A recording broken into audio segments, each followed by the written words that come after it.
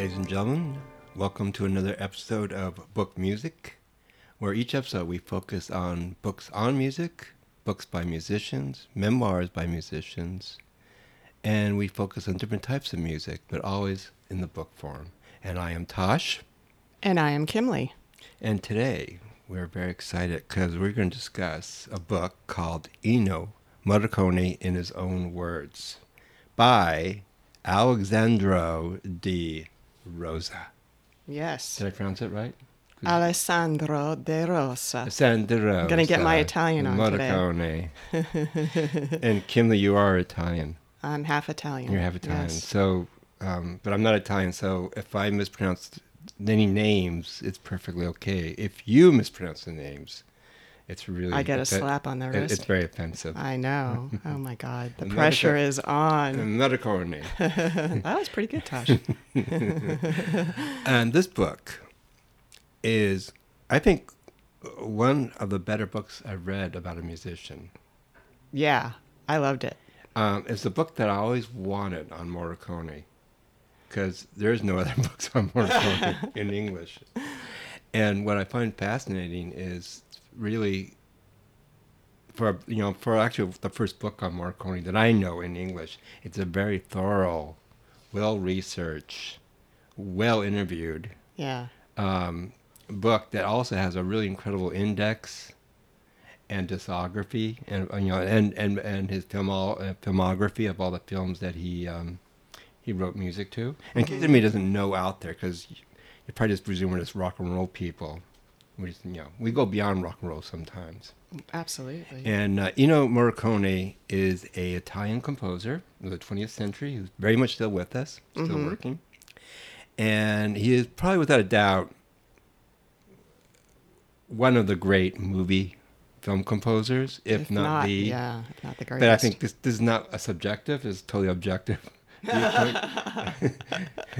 If you dislike Morricone as a film composer, there's something really wrong with you as a listener. I think we should really start off by discussing your fairly strong obsession with Morricone.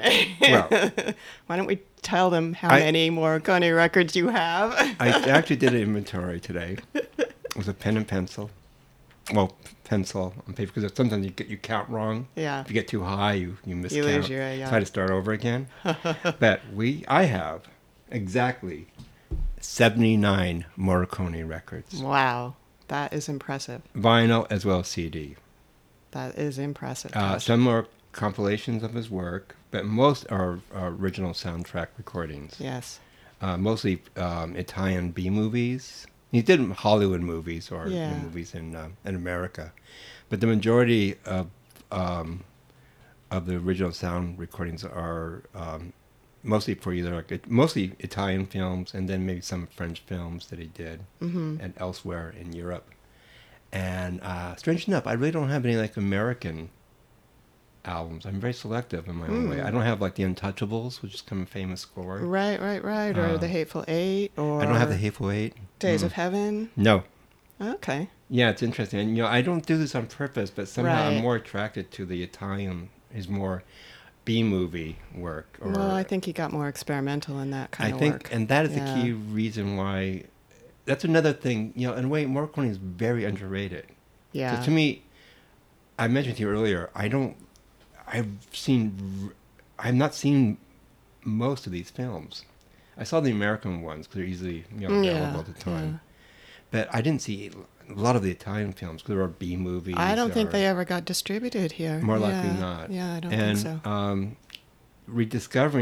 discovering his work just by listening to the music, I don't think it's film soundtrack work. Yeah. And a lot of times when I listen to his work, I don't think I'm listening to a film music. I'm listening to a original piece of music composition. So I look at him totally as a composer, not as a film composer. Yeah. Though that's not true. I mean, he is a film composer. Yeah.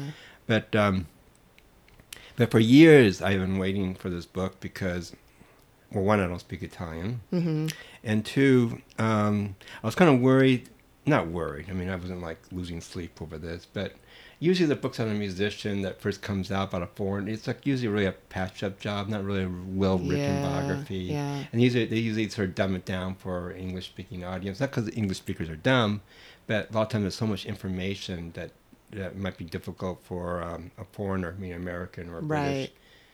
Because you have to know a lot about the Italian film world and film directors and other Italian film composers. Yeah, this book is extensively footnoted, which is nice because it just lets you look up what you need to look up, and you can just read along if you don't need to look it up. It's you can avoid the footnotes if you want, or you can look up, and it is very but it's well. definitely not dumbed down. It's not dumbed down, and it's very thorough in its music history and its time and place. Yeah. And the nature of how Morricone and other Italian composers worked at that time, mostly in the early 60s to like the 70s. Yeah. And that to me seems to be almost like the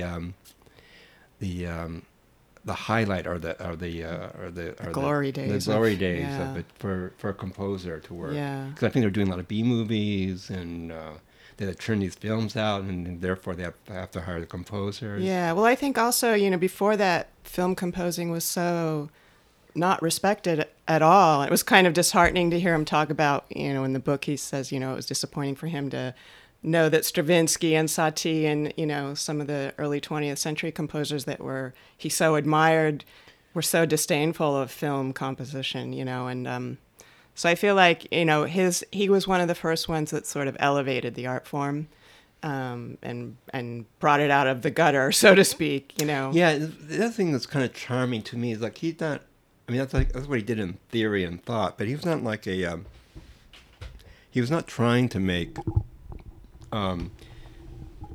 soundtrack music more prominent. And it's not like, hey, this is serious music and you have to listen to this. I mean, he was a working stiff composer. Absolutely. He was paid by the movie, that's... Oh, yeah. And he had deadlines galore, and he worked a lot. Yeah, he talks about that a lot in the book, about how, he knows that he's doing something to accompany somebody else's work. Mm-hmm. He's not the author of this work, that he's just contributing a piece of the puzzle, and he's very, very aware of that. So it's interesting. The author...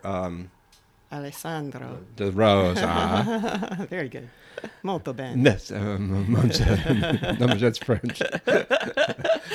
De Rosa is a composer himself. Yeah. I don't know his music at all. And is he a film composer, or is he just a composer? I'm not sure, actually. I think he might just be a regular composer. Yeah, and he's an interesting relationship. But he's an interesting Morricone fan. Yeah. And the introduction is interesting because he just actually approached Morricone out of the blue. Yeah. He went to a public event that Morricone was at, and he just basically trapped him. He just handed him a CD and said, please listen. Well, you imagine like millions of other people have probably done to him. And actually, like a dream come true, Morricone did listen to the CD and liked the music and offered to give him advice. Yeah. And they became friends over time. Yeah, that's nice. And the author, De Rosa, decided to do a series of interviews with Morricone, thinking, I think, like a book is what we have now. And it is a very thorough interview. I mean, it's broken up in chapters and subject matter, but it does cover the entire Morricone's career and life in detail. Well, I love in the preface, there's a quote. I pulled it out. This is what Morricone says about the book. He says, "This is beyond a shadow of a doubt the best book ever written about me, the most authentic, the most detailed, and well curated." Of course, it's the only book in English. Yeah, the only one I think there was one other book that came out in Italian that was written by an academic. Oh. Because I know that I noticed it in the footnotes of this book. But yeah, it's kind of amazing that there haven't been any other. Now, usually when I think of film soundtrack, when I was younger, I didn't really respect film composers compared to other composers or just even rock and roll musicians. I felt they was working for the job, kind of hack writers. Like I never thought Mancini, Henry Mancini. Right. Hack writer, hack songwriter. Yeah. I don't feel that way anymore. Yeah. John Barry, James Bond, who cares, Then I realized, but then somehow, like in the 80s or 90s, when they start reissuing these albums, I started listening to music differently. Right. And I grew a really deep appreciation. And that's when you first got into. Well, I really got into soundtrack music just as music, general, and you know, again, it's nothing rare. I mean, it's like John Barry, you know, Mancini, who I think is great, and then of course Morricone, who's like the other side of the coin. Yeah. And as you get into Morricone, I found him way more interesting because, well, one, everything I bought by him is always great. Yeah. It's either very interesting Mm-hmm. or like just just incredible music. Yeah. Yeah. And also the way he has so many different styles. Like there's a lot of people, you know, there's the lounge generation, Mm-hmm. and Morricone's big in the lounge music world, you know, the bachelor pad music. Mm-hmm. And it's obvious that lounge music is Morricone and that's what it is. But that's not all Morricone, you know. Yeah. And there's the lush, like The Mission and certain big film scores Right. he did. That's very lush and movie-like and very romantic. Mm-hmm. And that's Morricone as well. Yeah. But there's also a very experimental, avant-garde noise music Yeah. of Morricone that's more people are being aware of it, but I think that's probably the last thing people pick up on, you know, Yeah. overall of Morricone's career. Yeah. I picked up on the noisy stuff first and then Right. worked my way up Right. to the more beautiful Right. melodies. Right. But so his approach to music and his sense to experiment and his just being open-minded about sounds and how to develop these sounds and these sort of musique concrete things he has done, either by himself or he's part of this group of experimental composers, mostly who did film work. Gruppo di Improvisazione Nova Constantina. How was that? Okay. How would you pronounce it? Così, così. How would you pronounce it? Oh boy. Can you? Gruppo di improvvisazione di nuova consonanza. Exactly what I said. We both agree, and we're supposed to say the same thing. God, I hope no real Italians listen to this episode. Which actually, when you translate, means new music. Improvisation music. group of music of new consonants, which is kind of interesting. So it sounds like situationist. well, I think they're sort of, when they're saying new consonants, maybe they're sort of playing on like it's consonant, but not quite. There's some disconsonants there. I don't know. But basically, they have like set rules. And it's interesting, Morricone, you think, oh, this must be very young Morricone. You know, like Morricone when he first started out, when he was wild and crazy. But this is, when he joined the band, or joined this group, this collective, very much when he was very successful in his career. Right. So it's not like, you know, here's the weird Morricone doing his weird stuff. And He was always weird. yes, he's not going. You know, he gets older, he gets more conservative. It's not the Yeah, case. yeah. He's always been sort of this wild, crazy. Well, you know, I think it's interesting because, you know, his music, especially like the spaghetti Western music, is so iconic that we sort of take it for granted and we don't even listen to it at the time. It was actually tremendously experimental.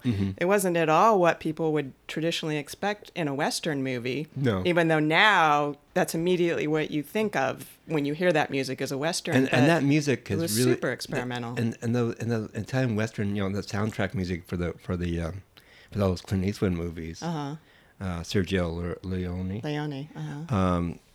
is fascinating because that music has such a huge influence on so many other music bands. Yeah. I mean Adam and, you know, the Ants, obviously, and also some of the you know, sort of the neo folk desert rock, you know, hippie cowboy 1990s bands. Definitely took the Morricone sound. You know, the sort of the Wall of Voodoo was a big band in my youth, who just took. I mean, it was like electronics and spaghetti Western Morricone guitar licks and stuff. And so Morricone is a huge influence on, you know, that in that part of that music world, as well as the lounge music world later. But his career is so dynamic in that he had such a wide range of styles and stuff. Yeah, I think it's interesting too. That another thing that we don't realize, that I didn't even realize until I read the book, but those early Western soundtracks use electric guitar, and they were like one of the first film soundtracks to utilize that instrument. It was just kind of amazing. Because Yeah. now it just seems so normal, but it was actually pretty groundbreaking at the Yeah, time. and it's interesting that Morricone chose his instruments quite specifically. Yeah. Like, like He used a lot of unusual instruments he for did. soundtracks. He yeah. did, and a lot of stuff is almost like third world or African instrumentation. Yeah, yeah. But yet, when he gets a hold of it, it's totally Morricone-like. Yeah. He's not like It's like I'm going to do Arabic music. It's Right. never that. It's like No. Arabic instrumentation doing Morricone. Mm-hmm. So he never he doesn't change. Yeah. He changes the instruments in a way. Yeah. And the way he uses electric guitar is so distinctive and unique. That sort of lonely electric guitar sound. Yeah, and the rhythms that he uses Mm-hmm. are really interesting. I mentioned to you that last night I watched, you can stream Morricone conducting Morricone, and it was really interesting because they had basically, along with the orchestra, they had a rock band. They had a guitarist did and they? an electric bass and a full rock drum kit, and so it was really fun to watch that. And So he would live. He did the Italian. yeah, he did. He did a couple of them. Yeah. He hasn't come by. Have you ever seen him live? No, he has, a couple of times he was supposed to come to the Hollywood Bowl, Yeah. and I think he did once, but I missed it, and and he canceled the other tour. He's touring this summer in Yeah. Italy. I think it's his farewell. It's probably going to tour. be, because he's 90, 91 now. But I don't have an urge to see him because I feel like he's just going to do the Mission and The thing I saw was all the big, there were a few films, there were a few of the sort of B-movie Italian films that I wasn't familiar with, but yeah, it was a large part I of it want was the him to say, hits. forget it, everybody. I'm not going to do the Mission. I'm just You're not going to do gonna Grupo stuff. Yeah, he didn't do any Grupo stuff, We're which just I going wish. to do feedback. Yeah, that would be amazing. That would Free be jazz. so amazing. I would go to see that. I would, if And I make it could really- travel and to make it- Italy to see that. And make that it would be great. really loud. Yeah. That would be so awesome. But I have actually a personal Morricone story. I know. So yes, please tell. My favorite Morricone piece of all time is actually the most beautiful melodies. This is the music from the Sicilian Clan, which I love. I adore that He piece. did do that piece live. He does. Okay.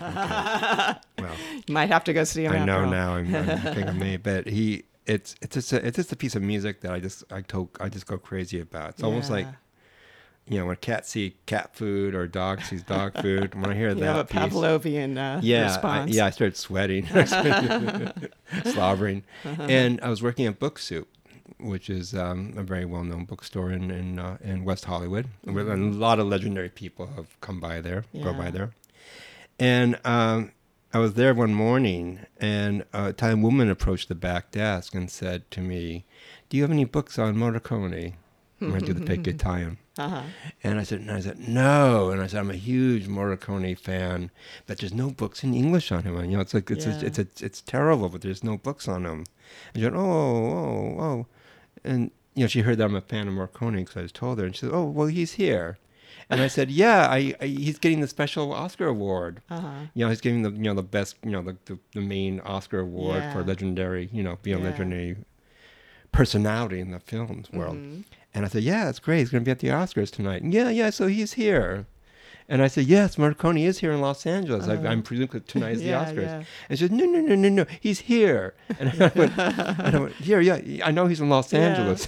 So it's going back and forth on this. He says, she finds it. He's in the bookstore. And I went, bookstore? Like, I'm working at Book Soup. Are you presuming, you're telling me that Morricone is in Book Soup? And then you lost it, No, right? well, there's certain people you think you'll never ever see in person. It's like you can't imagine how it's possible. And Morricone is like somebody from another planet to me. Yeah.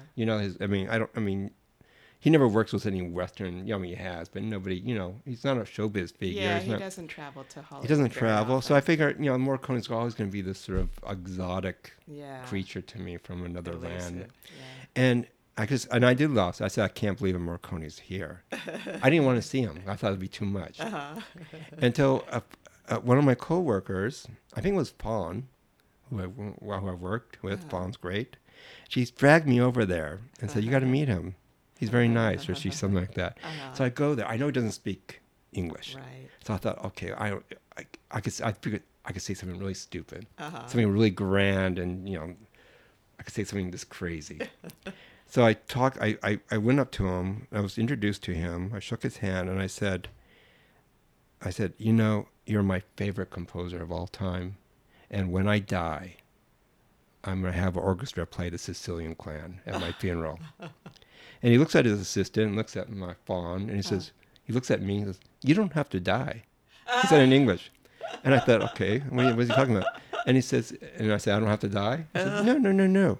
And then he started whistling the entire melody of the Sicilian Clan. God, that's to so me. amazing. And I'm looking at him like, he's whistling Sicilian Clan to me. And I'm looking around my other coworkers and they can't believe it either. Life doesn't get better than that. And he did this for about a minute or two.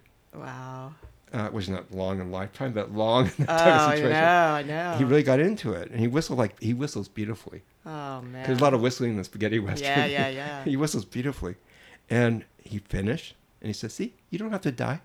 Oh, man. That's And like then a perfect moment. And then he shook my hand and then he left. But we do have documentation. We have a photo of you with him, Yes. which we will be posting on our we'll social media we for will, sure. Yes, I know, because people are not going to believe No, this happened. And you know, I have to tell people that Tosh meets famous people his whole life. And it's very rare for him to get flustered by a famous person, but Well, it's Morricone. Morricone, oh my God. I mean, And he whistled the Sicilian Clan for you. That's just such an incredible For story. some reason, I can't imagine Jim Morrison and Doors whistling "Light My Fire" to you. Well, and I don't think Bowie would whistle "Rebel Rebel." No. I don't think Sinatra would whistle "Strangers in the Night." No, I know. That's amazing. So I think it's a special personality who would do something He like seems like, from reading the book, he seems like an incredibly generous person, Yeah. you know? I mean, the fact that he listened to Alessandro's CD that he handed him and then encouraged him, and they ended up becoming friends. I mean, he sounds like he's just, you know, he's very forthcoming. And he seems it's funny because he's modest, but it's not a false modesty. No. He doesn't have any trouble saying like, oh, I do like this thing I did, or I don't like this. Like it's not the kind of modesty where you think, oh, he's just saying that because he wants you to give him a compliment. It's more genuine. He seems extremely genuine. I mean, I have to say, I really fell in love with him after reading this book. He was just so. I didn't expect him to be a nice guy. I mean, first that's another thing that him, whistling Sicilian to me, such a nice thing. Yeah. I always thought in my mind he'll be sort of standoffish Right. and have this sort of Italian aristocrat, Visconti,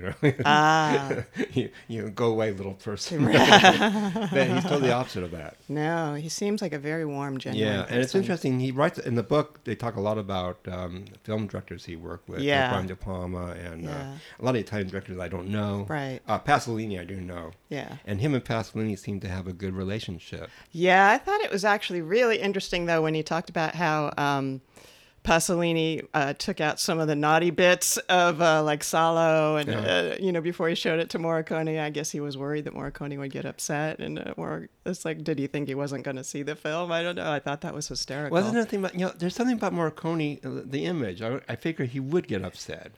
Well, it's interesting. I think the kind of respect that Morricone got, like Pasolini, to me, always strikes me as an incredibly intimidating. Now, he seems like somebody, like, I can't imagine having a conversation with Pasolini. I mean, I don't really know very much about him personally, but he seems like one of the more intimidating. Yeah. You know? You should point out that Morricone did all the early Pasolini films. Did he do Salo as well? He did Salo. That's the one that he said, Okay. he when Pasolini showed him the pre-screening, he took out some of the really... Gnarly. Yeah. And of course Morricone saw it and he's like, yeah, they were pretty bad, but it's art. He does like Italian B-movie, sex movies. Yeah. But so some of Morricone seems like, I don't want to upset him, this guy. Or, there's something about his presence that seems like, ooh. But the fact is, he's actually a very warm-hearted, nice guy, it seems like. Yeah. And he seems like he treats people, of course, we're only getting his side of the story. Yeah. But it seems like he treats people pretty well around him. And he has a great respect for film directors. Yeah. Sometimes he strongly disagrees what they do. But he's also realized he's an employee of that production he's company. super aware of that. So he's very professional in that sense, and he serves a purpose for when he gets a job, It's not like, well, I'm gonna write my music and this is it. Yeah. He will listen to the director's opinions about the music, Yeah. even though it could be totally stupid. And Yeah, I annoying. mean, he'll say, well, I didn't agree with him, but that's what he wanted. Yeah. So, it's his film. So he's very much a workman sort of Yeah. attitude, sort of like you clock in, you clock out. Well, I was very impressed. I mean, repeatedly in the book, he talks about, he really sort of hates the idea of people calling him like a genius or saying that he's like, incredibly inspired, because he says he quoted the famous saying, 1% inspiration, 99% perspiration. Mm-hmm. I mean, I think he works really, really hard. And, he repeatedly says like, my work is good because I work hard. Right. And I think that's really the truth for most successful creative people. He does have like a working class attitude. Yeah, I mean, you have to work hard. Yeah, it's not like I'm just a genius just sitting around getting inspiration. He does work. Yeah. And it's funny, he has two types of music he talks throughout the book. Yeah. Applied music and absolute music. Yeah, so I actually pulled the quote where he says how he differentiates those, because it's interesting. Because I'd never heard that term before, absolute music. It made sense to me, but go ahead. Well, no, I knew what he meant. I yeah. was clear in the context, but at one point when they really get into it. So he says, it's a distinction that arguably means more to the composer than the audience, who generally isn't very concerned with these matters. Absolute music is that which wholly springs from the composer's will, from a pure generative idea. Applied music is instead that which, quote, serves, unquote, another, quote, more important, unquote, art. So he's very aware of, when he's doing the film music, that, he's serving somebody else's art. He thinks in categories. Yeah. And so when he's doing applied music, that obviously means for commercial use or for money or for the film soundtracks that he is famous for. Then the absolute music is stuff that he writes for himself that's not tied to a visual medium. Or anything else. And I guess Grupo, or the group that they call it in English, Yeah. the group is definitely absolute music. Yeah. Except he has used Grupo or the group for his soundtrack work. Yeah. Well, he definitely mixes it up. Sometimes Yeah. he takes some of the soundtrack work and reworks it for, personal purposes. Yeah. And he also, it was interesting because he also differentiated between what he called auteur films and more commercial films. Yeah. Where, he said, an auteur film, so like a Pasolini film, he could be more experimental. He was aware Right. that he didn't have to worry about the bottom line, that Mm-hmm. this was a completely different perspective versus the things that he does, like The Mission or a Brian De Palma film or something like that. Film fans. Film lovers, excuse me, will really appreciate this book. Yeah, absolutely. It's almost like a little mini history of Italian cinema and independent cinema, yeah. American cinema, and Yeah. it talks a lot about filmmakers. It's and a lot, of course, has a lot of music stuff, a lot of music references. And Yeah, I would say one of the things that was a little bit difficult was he does get into music theory quite heavily. So I think that would be super interesting for composers, musicians. yeah. And even for me, who I don't know really anything about music theory, you can still get the gist of what he's trying to say. So it's not a huge hurdle. Well, it's a book. It's a conversation book. Yeah, it's between two musicians. It's a Q&A format, two musicians. They do get really nerdy, or not. Yeah. Excuse me. Geeky. No, not geeky. Talk about music in a very Enthusiastic. mature way. Yes. But it didn't stop me, for somebody who doesn't know music terminology, it didn't stop me from reading No, the it book didn't at stop all. me at No. all. But I would say that's maybe some people might find that a little. But it's well footnoted. I mean, anything Yeah. that's it's definitely a book is made for the general reader. Yeah. That's why it's so well footnoted, Yeah. and the index is really great. Yeah. So it's not to scare away. No. It's not a theory book. It's not it's not a Europe. It's not like a high thinking Teuton. No, Look he's it up. extremely. I mean, they're both. It's nice because they clearly have a really good relationship, and Morricone clearly respects De Rosa, and so he's very forthcoming. He seems very open with him, and they seem very comfortable together. I mean, obviously, the format of the book is an interesting format because it was a couple of years, I believe, that they did these interviews, periodically and got together and just had these discussions, and so. It's nice because Morricone wasn't comfortable writing a memoir or whatever. It's an interesting format It sounded like to me autobiography. It sounded like I to me guess. he would want to do that, but he probably doesn't have the ability or Exactly. the time to do something like that. Exactly. So he took care of that. Yeah, yeah. But also, it was kind of great because when I started the book, I thought, oh man, he's not going to talk about Grupo or the group Yeah. experimental stuff. I thought, oh, he's just going to just talk about the mission. The mission, right? and which is good. But but I was really happy that it really is a full portrait. Covers everything. Covers everything by Yeah, him. yeah. And one thing they didn't cover that much is about library music. You know what library music is? Yeah, you've told me about this before. I don't think they mentioned in Yeah. the book that much. Yeah, I don't think I don't recall them mentioning and that I have at to all. imagine Morricone did some of that work. All Mm-hmm. composers did, especially in Italy and England Mm-hmm. and America. Mm-hmm. But it's basically music written for a production, not a production company, but for a service that they write music for the services organization, and then an independent producer or director or whoever can go there. Yeah, And like stock. We call it stock music. I stock think music. Here. Yeah. Yeah.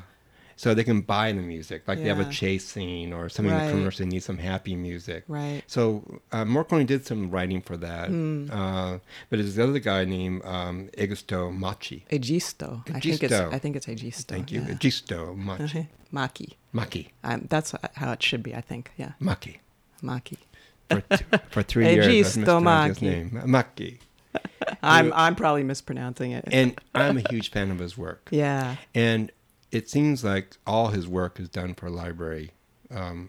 Egisto Maki's. Yeah. Oh, okay. But he does themes. Like he did one on Mexico. Yeah. So it's sort of like a Mexican theme. But it's Well, like he did a totally lot of crazy. film composition too, didn't he? Or did He it did. purchased? The film composition music was Yeah. purchased I by think a in most cases library. that's the case. Oh, that's interesting. Definitely, I feel Morricone was on a higher ring or level. Yeah. But he also is part of the Grupo. Grupo, yeah. And I think they're all like film composers. Uh-huh. But all of us deep interest in John Cage and experimental. Well, they and said that's how Stockholm. it sort of initially John started. Cage. When they were all students, they saw John Cage perform. Mhm. So that's pretty amazing. you Yeah, know. and they were and they were disturbed by it, and as well as intrigued. by it Yeah, at the same exactly, Time. exactly. Yeah, so John Cage is a huge inspiration for Morricone. Yeah. and also a composer named Nono, N-O-N-O. I'm not sure how to pronounce it in Italian. Yeah, it would be right. No. But Nono is a very much of an experimental 20th century Mm-hmm. composer, and I think Morricone took a lot from him as well. Yeah. Yeah, it's really interesting. I mean, he definitely mentions a lot of the more avant-garde, Stockhausen and Schoenberg and Weber, and yeah, he talks about all those as being huge influences on him. So he definitely, before he started doing the commercial film music, he was already interested in the more avant-garde experimental Yes. music. that's like scene. his platform. Yeah. His platform is definitely studying like from Vienna, the Vienna Yeah. like Schoenberg Yeah. and Webern and Yeah.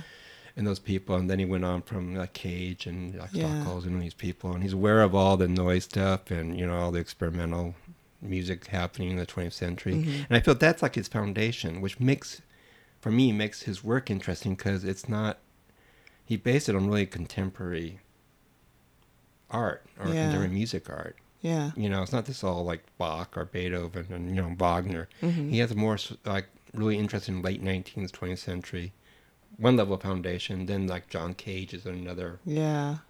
story or another Right. floor of influences in Stockhausen. And then he himself just embraced the whole electronic tape manipulating. Yeah, Odd I mean, he was one of the first instrumentation. people to use a synthesizer. He talked about like an Yeah. early synthesizer that he used. Yeah, and, before it the was- Moog. Yeah, Mhm. it was really interesting. So, Yeah. I mean, and he does even mention, he says, even on the most commercial work, he says he's always trying to push himself as much as he possibly can within the context of what, the director needs. But he says that's a goal for him in each project that he does, that he's always trying to push himself to do something new. Yeah. So, he really pushes himself, and it's obvious that's why his work is so amazing. Well, this book is published by Oxford. Yes, So it's academic. a university academic, but not an academic book. No. And Ennio Morricone, in his own words, in his own words, is a really exceptional book. If you're a Morricone fan, of course you have to have it. But if you're a film lover, you must have it as well. Or if you're interested in contemporary music, I think it's an important book. Yeah. well. I mean, and then amazing thing about Morricone is even people who don't know his name know his music. Yes. I mean, it's everywhere. Yeah. I keep seeing this Modelo beer commercial with Ecstasy of Gold from The Good, Bad, and the Ugly. Oh, okay. It's just like his music is everywhere, you know? And the other day I just started watching Orange is the New Black on Netflix. And there's a scene where there's like two inmates with a duel. And I guess they couldn't afford the Morricone music, so they did music that I will call an homage to the, you know. So, you know, his music is just so much part of the culture. It is. Yeah, and commercials and all that sort. Yeah, Yes. yeah. He's totally a fascinating composer. And he's just an amazing person now that I've read this book. I adore him as a person now. He's a superb person. So, we're going towards the end of book music, and do you have anything else you want to add? On Morricone, I think we're good with that. I think everyone knows they need to read this book. Yes. Because even if you didn't know who Morricone was, you already loved his music. Yes. And we'll be doing more podcasts. Yes, we will. So, Book yeah, music. so the next podcast is going to be the Charles Mingus autobiography. Morricone to Charles Mingus. Right. I think that's a good segue. to Charles Mingus. I'm trying to sound American for Charles Mingus. Yeah, got to sound American. Okay. Charles Mingus. Jazzy. Jazzy. So, yeah, and check our Facebook page and our Instagram, and our website is bookmusik.com. It's BOOKMUSIK.com. Yes. MUSIK. Yes. Forget the C. No, who needs a C? We don't need a C. So, ladies and gentlemen, we had a good time here, and we hope you had an enjoyable experience listening to us. And we will see you next time. Not Right. see, hear. Hear. Hear us next time on Book Music. Thank you. Bye-bye.